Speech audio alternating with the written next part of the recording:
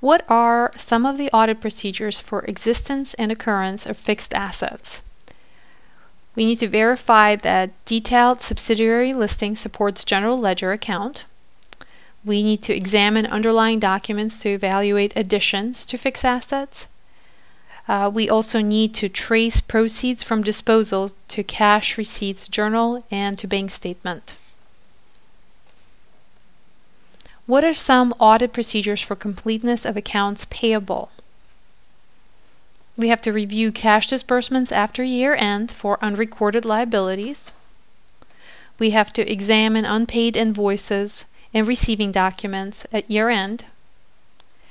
And we need to inquire of management as to completeness and to document it in the management representations letter.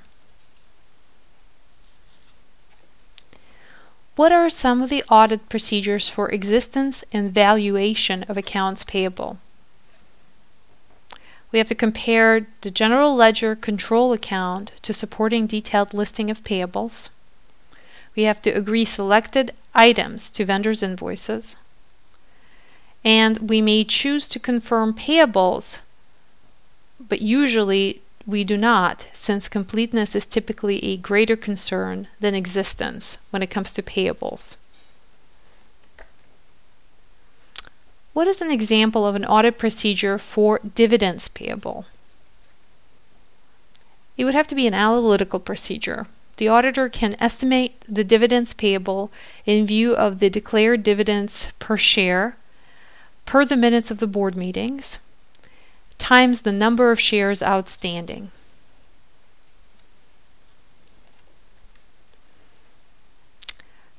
An example of an audit procedure for rights, obligations, presentation, and disclosure of long-term liabilities would be 1.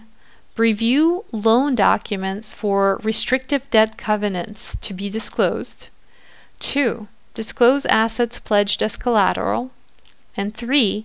Review loan documents or inquire of management to identify current portion of long-term debt to be reclassified as a current liability.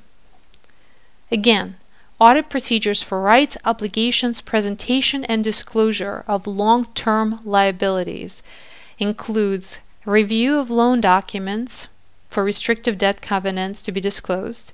2. Disclose assets pledged as collateral. And 3.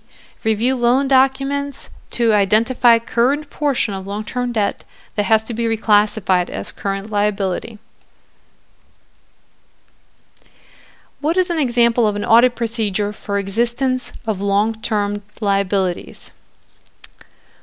There's 3 steps. We can obtain copies of new loan agreements for the audit documentation.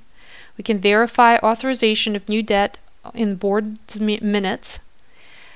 And we can trace receipts from the accounting records to the bank statements.